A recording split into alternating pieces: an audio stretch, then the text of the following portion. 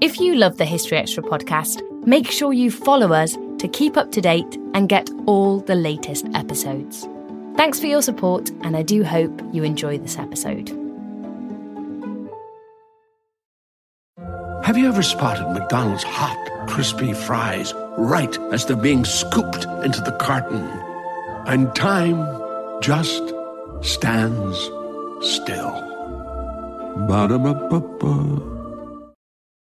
When you need mealtime inspiration, it's worth shopping Kroger, where you'll find over 30,000 mouth-watering choices that excite your inner foodie. And no matter what tasty choice you make, you'll enjoy our everyday low prices, plus extra ways to save, like digital coupons worth over $600 each week. You can also save up to $1 off per gallon at the pump with fuel points. More savings and more inspiring flavors make shopping Kroger worth it every time. Kroger, fresh for everyone. Fuel restrictions apply. Your brain needs support, and new Ollie Brainy Chews are a delightful way to take care of your cognitive health. Made with scientifically backed ingredients like Thai ginger, L-theanine, and caffeine, Brainy Chews support healthy brain function and help you find your focus, stay chill, or get energized. Be kind to your mind and get these nootropic chews at ollie.com. That's OLLY.com. These statements have not been evaluated by the Food and Drug Administration. This product is not intended to diagnose, treat, cure, or prevent any disease. Welcome to the History Extra podcast. Fascinating historical conversations from BBC History Magazine and BBC History Revealed.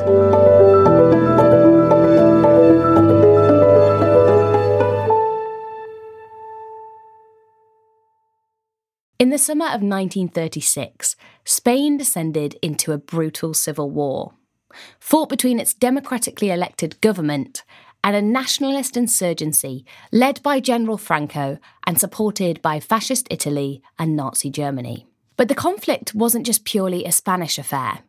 Writers and activists travelled from across the world in support of the government, determined to stop fascism in its tracks and prevent it from spreading. It's the stories of these foreign volunteers, specifically the experiences of women, that form the basis of a new book by the author Sarah Watling. John Borkham spoke to Sarah about the diverse cast of characters that headed to Spain to fight and what we can learn from their actions today. So firstly, Sarah, thanks very much for coming on the pod today. Thank you for having me. Your new book is a group biography, and it looks at the stories of a whole cast of characters, of writers, of activists, of photographers during the Spanish Civil War. Before we get started, I just wondered whether you could give us a bit of background information about that conflict. How did it begin? Yeah, so very, very briefly, for a complicated war, obviously, it started in July 1936. It was essentially a military coup by a group of generals who included Francisco Franco, who eventually emerged as their leader. And yeah, it was a coup against a legally elected government. It was a left-wing government that had come into power earlier that year in the elections. And the reason it became a civil war was because there was this sort of popular uprising in support of the government that prevented the military generals with their forces from just taking over the country. Yeah, and a lot of people from across the world, particularly Britain and the US, they travel to Spain, don't they, to take up this fight on the Republican side. When it came to writing this book, how did you decide who you were going to focus on? That's a really good question. I think this book is so centred around individuals. So in one sense, it was just the individuals who really spoke to me. It was kind of that personal in some ways. But I also wanted to make sure that I covered one of the things that really interested me when I started researching the Spanish Civil War was actually like the huge range of people whose lives were touched by it, who were kind of mobilised politically by it. And we have this image of the Cambridge poets going to the Spanish Civil War and people like John Cornford who were killed in the conflict. But actually, that's kind of a misconception. There was a very wide range of people who were inspired to fight in Spain. A high proportion of them were actually working class. They weren't young men of privilege. And so that was one of the things that really fascinated me, that was that there were all these different kinds of people who went there, and also so many people who are very famous writers or thinkers who I had never personally associated with Spain, who I discovered from researching had actually gone there. People like Langston Hughes, who we know that he spent time in Europe, but to me, he's kind of associated with Paris in the 1920s, for example. And to find that he had taken the trouble to go to Madrid to report from that conflict really fascinated me and made me realise like how much it was an international conflict, not just in terms of the belligerents, but also in terms of how widely it resonated and how many different types of people recognised it as a conflict with significance for their era. Indeed. And I mean, I first want to discuss Nancy Cunard, and she comes from the famous Cunard shipping dynasty. I mean, how does someone like her become involved with this cause? Yeah, so Nancy Cunard is a very interesting woman. As you say, she was from the Cunard family. So on her father's side, he was a descendant of the founder of the Cunard shipping line. He had a title. He had a 13,000-acre estate in Leicestershire where she grew up. So she has this background of enormous privilege. On the other side of her family, her mother was an American heiress, so that was where the money came from. And she was one of London's great hostesses. So as Nancy grew older, she was surrounded by all of her mother's contacts who were the wealthy, the famous, the talented, the powerful, who all gathered around this woman in her home. And Nancy was someone who was almost one of the it girls of the period. You know, this was the age of the illustrated news. It was the age when the gossip columnists really came into their own, and their kind of fodder was these young socialites like Nancy Cunard. So she had this enormous profile and this great fame and these great contacts.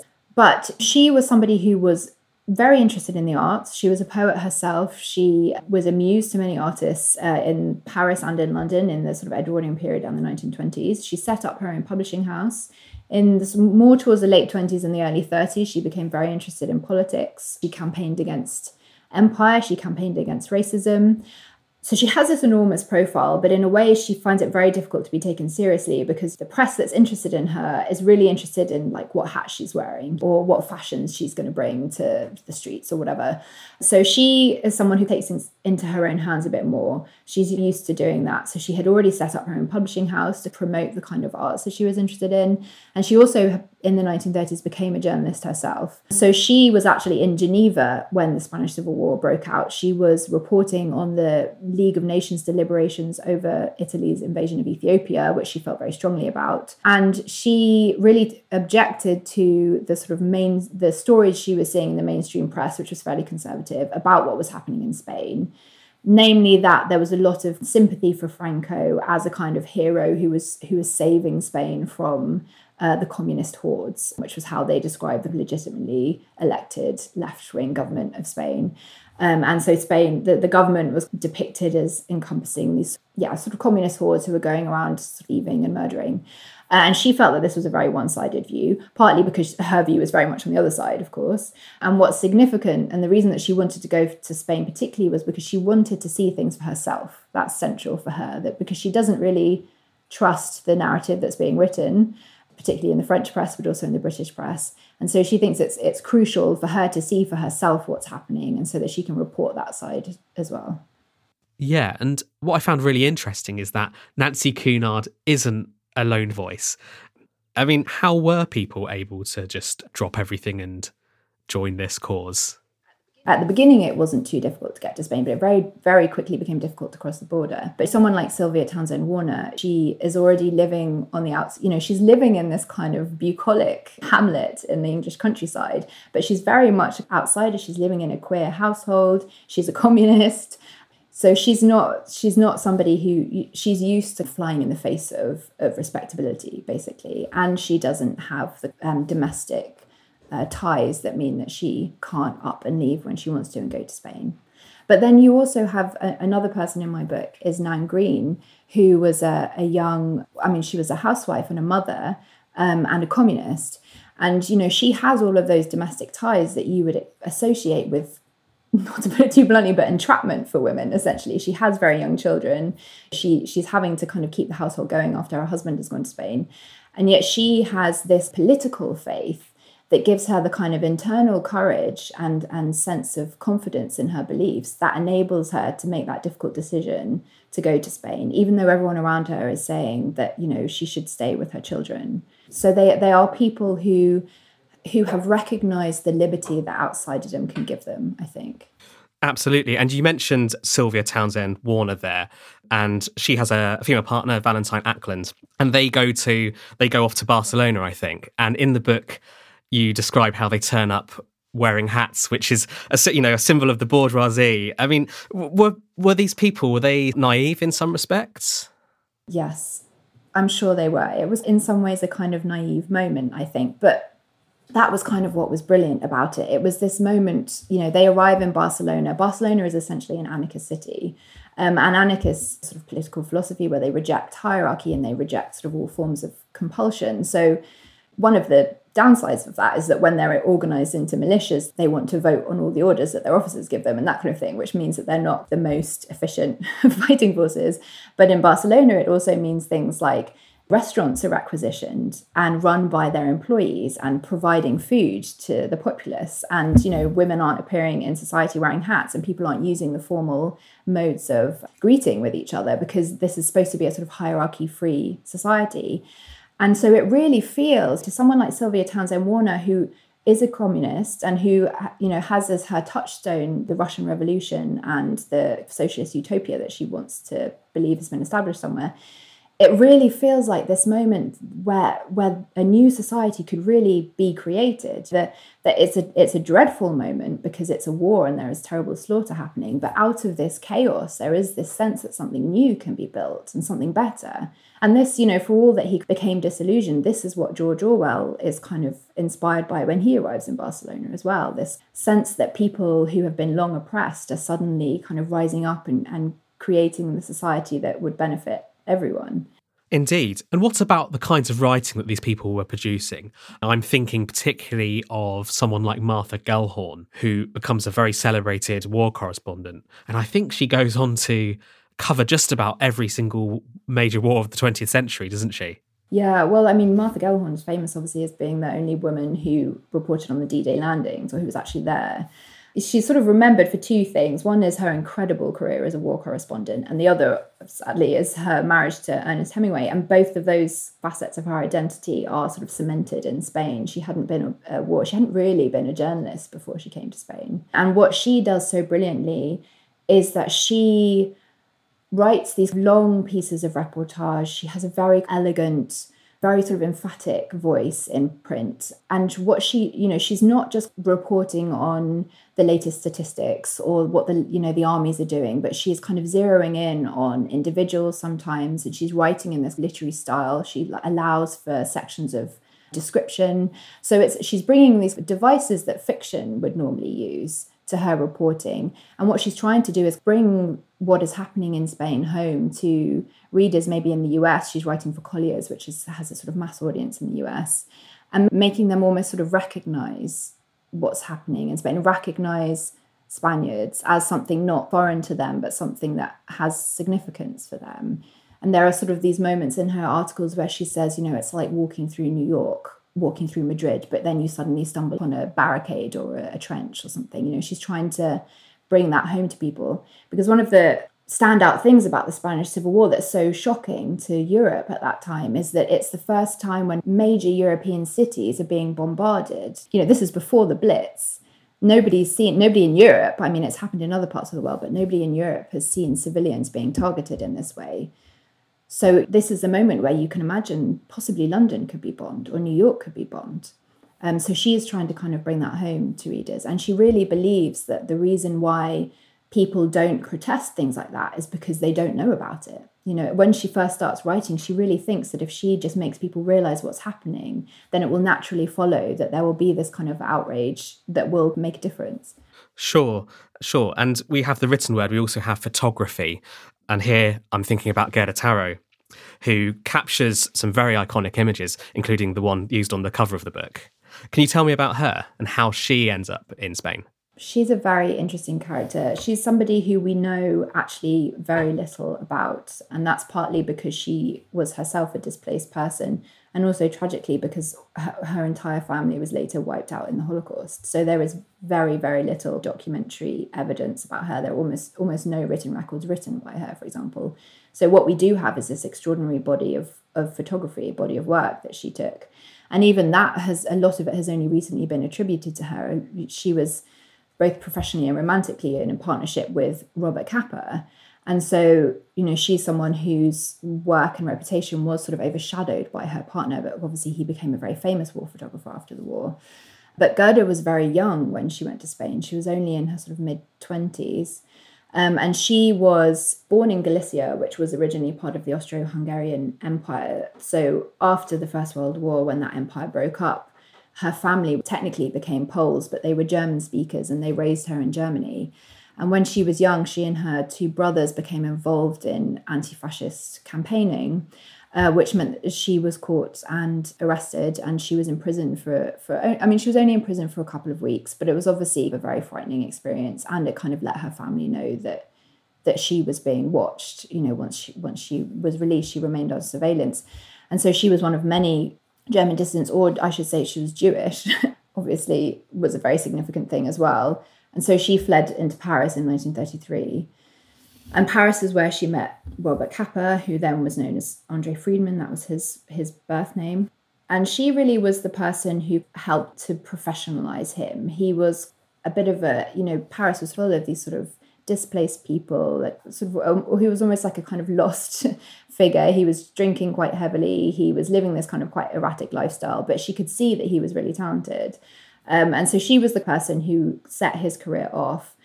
And she also became very interested in photography, and he, helped her to learn how to use a darkroom and all those kinds of things. And so when the opportunity came for them to go to Spain to photograph for one of the French magazines, they took it straight away. I mean, for both of them, anti-fascism was a huge opportunity. They'd spent their whole youths had been negatively shaped by fascism. And this was their chance to do something active, which Gerda had done at home. But with Spain, they saw this as a real opportunity to oppose fascism on a different stage. And one of the interesting things about the Spanish Civil War, and also one of the reasons why it has taken hold in the kind of cultural memory of that period, is that it was really the first war where it was reported as much in images as it was in text. So the first time that Gerda and Robert Capa went to Spain, they were photographing for View magazine, which was this magazine that was heavily illustrated. And it was actually the inspiration for Life magazine, which relaunched in 1936, the year of the Spanish War, as a kind of all photographic magazine. So, people were reading about the atrocities that were being committed in Spain, but they could also see them for the first time. And people like Virginia Woolf, we know that she was receiving really shocking photographs of, the bodies of Spanish civilians and their houses, in ruins. And that was, it's shocking now for us to see photos from war zones, but then it was not only shocking, but it was new. No one had seen that before. This episode is brought to you by Indeed. We're driven by the search for better, but when it comes to hiring, the best way to search for a candidate isn't to search at all. Don't search, match with Indeed. Use Indeed for scheduling, screening, and messaging so you can connect with candidates faster. And listeners of this show will get a $75 sponsored job credit to get your jobs more visibility at Indeed.com/HistoryExtra. Just go to Indeed.com/HistoryExtra right now and support our show by saying you heard about Indeed on this podcast. Terms and conditions apply. Need to hire? You need Indeed. One thing I found particularly moving in the book were the stories of, I guess, the lesser-known people. And you mentioned Nan and George Green earlier in the interview, who were just, I guess, an ordinary couple who both ended up in Spain. Were those then more typical of the foreign volunteers that took up the cause? They were, in the sense that they were affiliated with the left. So that was kind of their motivating force. Yeah, and they were not wealthy people. So that was more common. So if we're talking about the international brigades, for example, there's over the course of the war, there were probably about 35,000 people joined the international brigade. So we're talking about, a really large group of people. And about 2,500 of those people were British. One of the notable things about the international brigades as well is that they were very much made up of people who were already exiles from, right-wing authoritarian dictatorships in Europe. So there's a lot of people from Italy, of course, a lot of people from Germany, but also places like Romania and Hungary. And also a quarter of the people who volunteered for the international brigades were Jewish. So this is one of the interesting things, sort of goes back to this idea that we have of that people who were mobilized by the Spanish Civil War were maybe this quite small, homogenous group of people. That isn't the case at all. And it also raises another kind of quite interesting thing about the Spanish Civil War. Another interesting sort of statistic is that there were about 90 African Americans among the about 3,000 volunteers from the USA. And what is interesting to me about that is that, people clearly saw Spain as not only an opportunity to kind of show their solidarity to Spaniards and to Spanish democracy, but they also saw in it as an opportunity to continue battles that they were already fighting at home. So there are a lot of the volunteers, for example, the African-American volunteers who went to Spain, often speak about fascism as a racist doctrine, and their expectation that, if fascism took over the world, then people like them, wouldn't survive. There are a lot of Langston Hughes compares Franco to the leaders of the Ku Klux Klan. So there is this kind of interesting sense that people are sort of continuing their own causes. And that sort of raises the question of, how you can be an ally to a cause and sort of bring your own issues and your own experiences to bear on that cause without sort of drowning out the very people that you're trying to support, without making it about something that isn't actually relevant to what Spaniards are going through, for example. And talking about the African-American experience, one case study in your book is Solaria Key, who's a nurse who goes over to Spain. How did you come across her story? That's a really good question. So the interesting thing about Solaria Key, it's very difficult now to establish a lot of details about her or to sort of verify a lot of details about her and her background. But there was this sort of brief moment during the Spanish Civil War when she was kind of a celebrity. So as you say, she was a nurse. She was in her sort of early 20s when she went to Spain. She came from Ohio, but she had been working in a hospital in Harlem. And one of the main sources we have for information about her and her background is actually a sort of propaganda leaflet that was written about her and published in 1938 to sort of raise money for the Republican cause. It was a kind of fundraising pamphlet. And that was not written by Solaria. I mean, it seems as if it was probably based on an interview about her. But that is obviously sort of filtered through a particular sort of political lens when it's sort of describing her motivations for going to Spain. It's very much given as a political sort of moment of awakening for her. But yeah, so as I say, because she was the only African-American woman in the medical services for the Republic, she became this kind of icon. They took a photo of her when she was on the ship that was made into a postcard that was distributed through Republican Spain. She was interviewed by Nancy Cunard and also by Langston Hughes, and there's a lot of coverage about her in the communist press and also in the Spanish press, of course. And she was also filmed in a number of documentaries when filmmakers went out to Spain. So there was this moment where she was incredibly well known.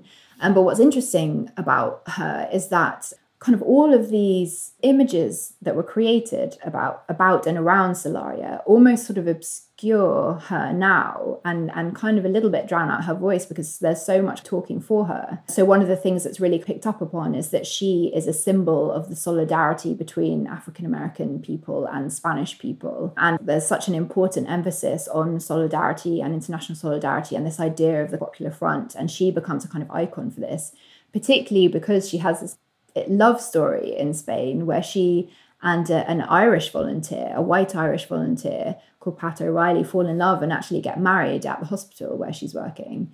So a mixed race marriage then also becomes very symbolic of the kinds of solidarity and cooperation and sort of brotherhood that the Republican cause is kind of held to stand for. Yeah, and with her, was it quite difficult to separate the fact from the fiction? I know that you looked at different sources that contradicted each other. Yes, it was. And what I find very interesting about Solaria Key's story is that it's a very interesting example of how historical narratives are established and which ones are kind of given official credence and which ones aren't, and which individuals get memorialized and whose memories are challenged and whose aren't. So there are a number of incidences of descriptions that Solaria gave later in life of things that happened to her in Spain. And I should say, she always regarded the Spanish War and her volunteering there as one of the great moments of her life, a great kind of moment of service and hugely meaningful for her. But that didn't mean that she, kind of whitewashed the experience. And one of the very controversial things that she said was that she had experienced a racist encounter with one of the volunteers on the Republican side on the ship on the way to Spain. And when this came out much later on, it was very hotly denied and challenged by all sorts of people. And what's interesting to me about that is that the reason that it was challenged was because of the person who was held to have thrown this racist slur at her. It was because they were seen as one of the good guys. They were on the Republican side, they were leftist, they were going to volunteer in Spain as a medic. So it was sort of held that it was almost that it didn't fit the narrative that had already been established of who were the goodies and who were the baddies. And so that meant that her version was just kind of drowned out. So to me, that's a very interesting example of how, the power dynamics that are visible to us in the world around us are also at play in the way that historical narratives get written. Yeah, and talking about goodies and baddies, that was the case within some families. And I'm alluding here to the Mitfords, because one key figure as well is Jessica Mitford, who within her own family has fascists. Has fascists in her family, yeah. That awkward thing of fascists at the family dining table. Yeah, I mean, so Jessica Mitford is, I think, the youngest in the book. She was only 18 or 19 when she went to Spain. She's also the person who had the kind of most fleeting encounter in Spain. She actually doesn't end up spending very long in Spain, but I really wanted to include her because I think there are a couple of things that are really interesting about her experience. So, as you say, she's one of the Mitford sisters. So they are kind of notorious for their political divisions. Jessica was the furthest left. She joined the Communist Party after the Spanish War, actually, but she was definitely very left-leaning. And her sister Nancy, who's obviously a famous novelist, was kind of left-leaning, but not very political. And then she has her sisters Diana Mitford and Unity, who are notoriously very involved in both British and German fascism. And Jessica had sort of long wanted to escape her family. She was not only kind of disgusted by their politics, but also incredibly bored as a kind of young debutante in London. And her opportunity, I mean, she was following the Spanish War very closely, and she wanted to go and volunteer there. But it's not that straightforward for an 18-year-old to leave her family home and volunteer in Spain. And her opportunity came through a young man called Esmond Romilly, who was actually a distant cousin of hers, but he had volunteered in Spain. And he came home for Christmas, he didn't come home for Christmas, he was invalided home at Christmas time. And they met, and he helped kind of arrange for her to run away and go to Spain, where she planned to volunteer or help him with the journalism that he was planning to write. This later got presented as an elopement because she and Esmond did fall in love. But what was interesting to me about her experience was, that it was very interesting to me that her moment of political awakening kind of coincided with her first experience of love, and those kind of connections between those two moments of these sort of moments of coming of age almost, and the kind of similarities actually between having your first experience of almost political conversion and your first experience of love. There are some very kind of interesting connections between those, I think. But also, as you say, this situation she was in with having sisters whose politics were very deeply opposed to hers. And the Mitford sisters, or Jessica, and particularly Jessica and Unity, were incredibly close. They had especially the three youngest girls, had quite an isolated childhood. So they were really each other's kind of main companions. And so the Spanish Civil War, and I think her experience of seeing what fascism meant, in reality, in a war zone, or how it had a real impact on people's lives, was this kind of moment where she really had to confront the fact that her sister's, Unity's belief in fascism and obsession with Hitler, that had real world consequences. It wasn't just something that they were arguing about over the dinner table. And it's interesting to me that actually that eventually led to their total estrangement. But it's interesting that actually, it's almost the kind of circumstances around them that are changing. It's not their personalities or their characters that are changing. And how external events can have, in sort of really high stakes moments, can have these really kind of severe effects on family dynamics and interpersonal relationships. And that sort of raises the question of how we understand each other's political beliefs, and whether that can ever really be separated from what you know and love about a person. Yeah, it's definitely something to ponder. I mean, there's also anger as well towards people's own governments. There's an anger towards the British and the Americans for failing to act, isn't there? Yeah, so I mean, this is one of the reasons why the war is seen as internationally significant very quickly, is because almost immediately Franco has quite substantial material support from both Hitler and Mussolini. So it's clear that, the internationally, the fascists are backing the nationalists in Spain, Franco's side. And what equally happens very quickly is that the British, in particular, establish that they're going to not get involved. So the British sort of put pressure on the French, who are initially quite supportive of the Republic, not to provide war material to the Republic. And then they established the non-intervention agreement, which is an agreement whereby this 27 nations agree not to get involved, essentially. And I mean, it includes the USSR, it includes Germany and Italy, and they are all powers that completely ignore this agreement that they make. But it's a sort of early part of the British appeasement policy in a way that they want to do everything they can to avoid a bigger conflict in Europe. And so they fail to provide support to a fellow democracy. I should say, the Spanish government, as a legally elected government, has the right to, for example, buy arms on the international market, which is something that the non-intervention agreement prevents the other powers from selling arms to the... So rather than not being neutral, it actually disadvantages the Republic. And so there is this real sense, particularly for the sort of younger generation of the 1930s that are, really taking notice of the fascist powers and their moves towards international aggression, that they're just not, they are seeing this kind of disaster on the horizon, and they are not seeing that urgency reflected in the behavior of their leaders. They're not seeing their governments behave in a way that recognizes the dangers that are coming from international fascism. And I think that's something that has a lot of resonance today. If you look at young climate activists or something, you can see that frustration that there just isn't the recognition of the emergency that they're kind of trying to raise awareness about. So in a world in which there is so much turmoil today, there is this parallel then. And I guess I'd describe it as like, it feels like there's a creeping sense of dread, and like what Virginia Woolf writes about, for example, Josephine Herbst as well.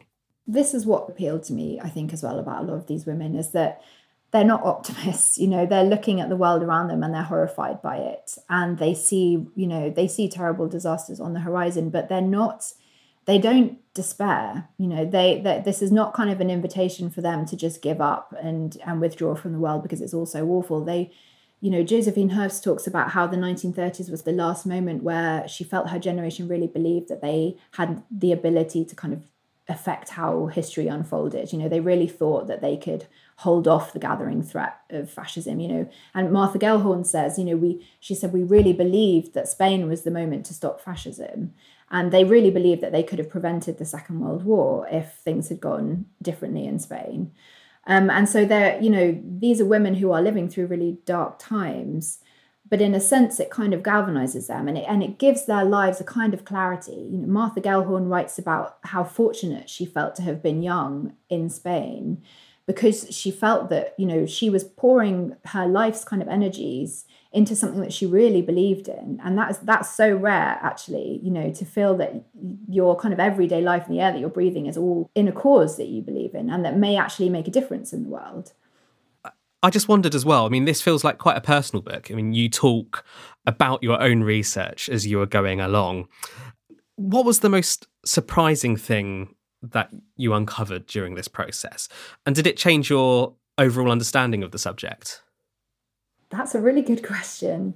I think, to be honest, it's just still that question of, there were so many, like Virginia Woolf, I had never in my mind really associated her with the Spanish Civil War. I think there's a real tendency to see someone like Virginia Woolf as this kind of withdrawn, sort of rarefied creature of modernist literature and literary experiment and novels about the sort of upper classes. And reading the Spanish Civil War came extremely close to home for her because her nephew volunteered there and she was desperate to stop him because she just knew that he wouldn't survive it. And of course she had she had lived through the First World War and she was a very committed pacifist and she dreaded the thought of another war in Europe. But, it's so clear reading her diaries and her letters and the books that she wrote at that time, how much she was affected by this moment of the late 1930s and the sort of gathering threat of fascism in the UK as much as in Europe. And also how it made her question the role of artists and novelists in the world, in society, and to think about what literature should do.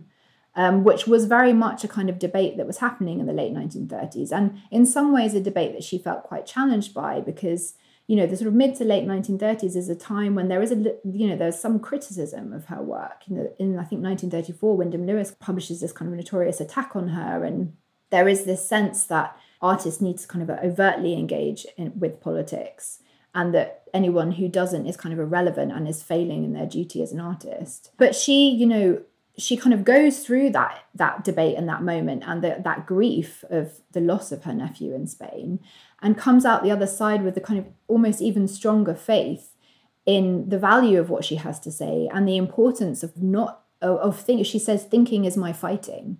And she believes in the importance of intellectual freedom, which of course is something that any totalitarian regime, that one of the first things they want to shut down is intellectual freedom, which tells us something about how significant it is, you know, as a force of liberty. Indeed. And finally, Sarah, what is one thing you want readers to take away from this book? Wow, that's another good question.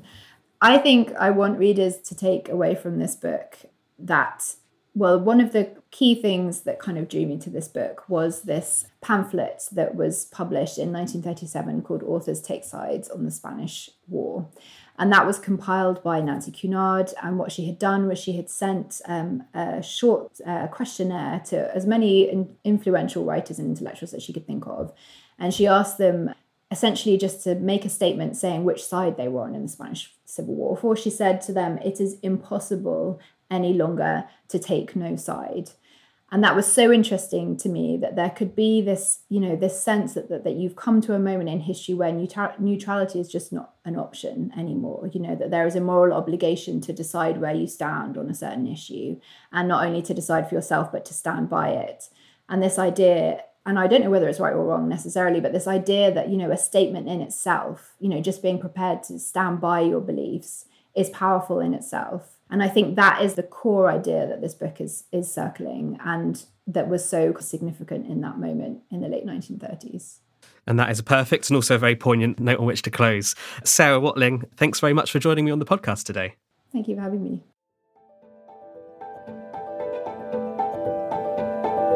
That was Sarah Watling.